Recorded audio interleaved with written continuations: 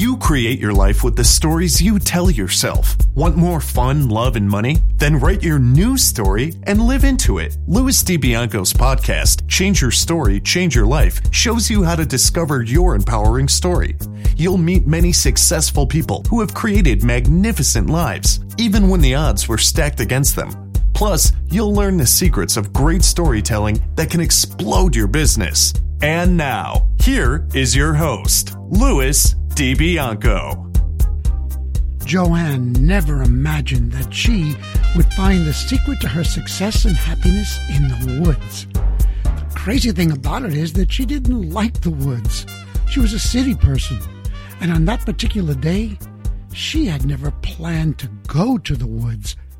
But we're getting ahead of our story. Joanne saw herself as an average person, average in every way. She would have loved to feel that she had some unique gift, that she was exceptional in some way, but she just didn't believe it.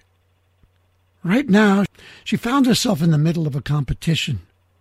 She doesn't know why she said yes to this particular contest, of all things, a weight loss contest, where the top winners could walk away with a beautiful cash prize, first prize as high as $25,000. But she had said yes. And so she was going to the gym every day. But that wasn't easy, because every time she went to the gym, the voices in her head would get louder and louder. That noise, that mind chatter. She would start working out and she would hear things like, "Why did you even bother competing? You've never competed for anything before and you're not good at it. And what makes you think that you can win anything? I mean, you've never won anything in your life. And a weight loss competition? Come on. You've seen the women who've won in the past. They were all body perfect." On and on and on. The voices just kept bombarding her. But like a trooper, every day she hung in there and did another workout. But today, she woke up feeling very discouraged, and it seemed like the noise in her head was louder than ever. And it did stop her. She decided not to go to the gym. She didn't know what she was going to do, so she just walked out of her house, jumped into her car, and began driving. No particular destination. She drove for about an hour. And suddenly, she stopped in a wooded area. She saw what seemed to be a small path that led into the woods. She parked her car, got out, and started walking on that path. For a while, she didn't see any of the beautiful things around her. She couldn't really see anything because she was, living in her head. All she could see and hear were the voices that just got louder and louder and louder. But suddenly, she stopped dead in her tracks. Something caught her eye. It was the sight of these two trees that were standing near each other, about 10 feet apart. One was a majestic, tall oak. It had this thick, healthy trunk that seemed to extend way up to the sky. The other tree, you really couldn't call it a tree, because lightning had struck it, had cut it in half, and what remained standing was a gnarled, twisted trunk. It stood there and shot up about 10 feet, and at the very top there were these jagged edges of wood where the top half had broken off.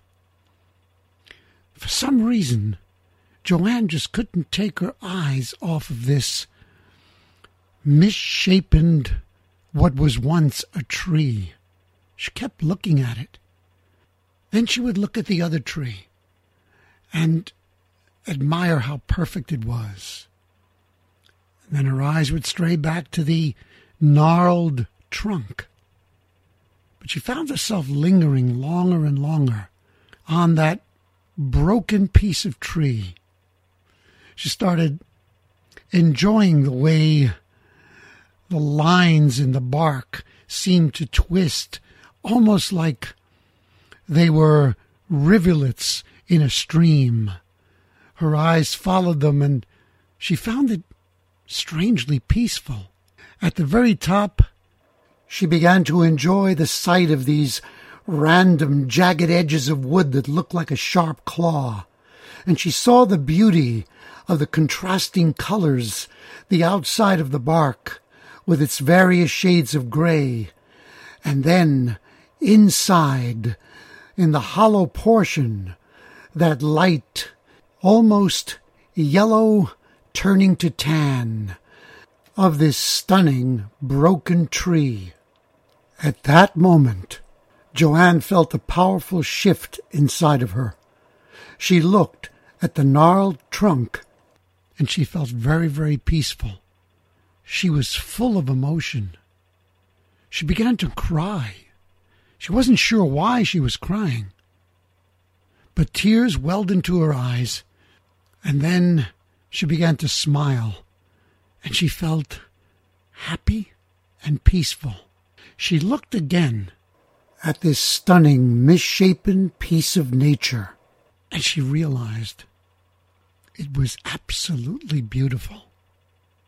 She looked back at the other tree and she said, yeah, that's beautiful too, but there really is no comparison.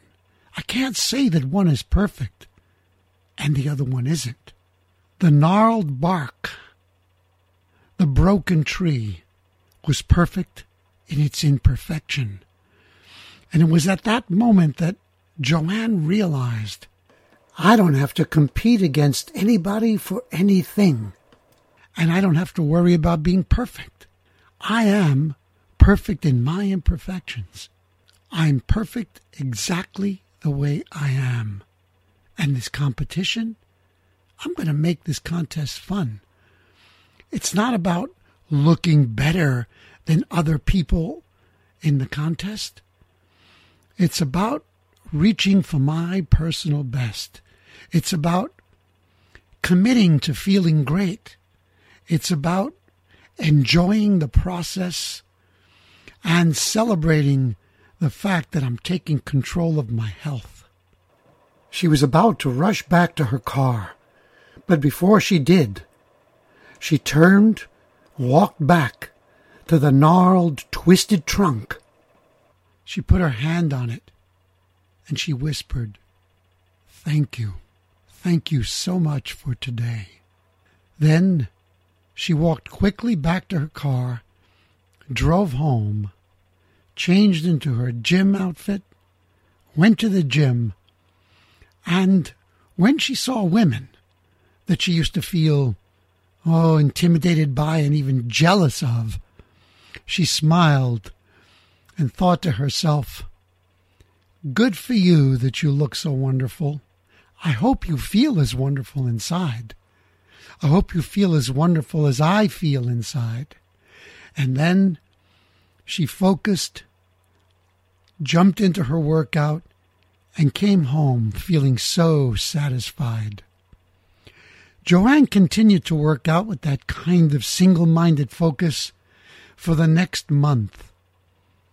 And much to her surprise and amazement, she came in second place in that contest.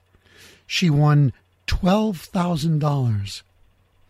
And when she stood on stage with the other winners, she didn't for a moment feel less than the woman who took first prize, because she knew that she had won, that she had placed first in her own personal game, and that was the only game that really mattered. Joanne, from that day on, adapted this mantra: don't ever let perfect become the enemy of good.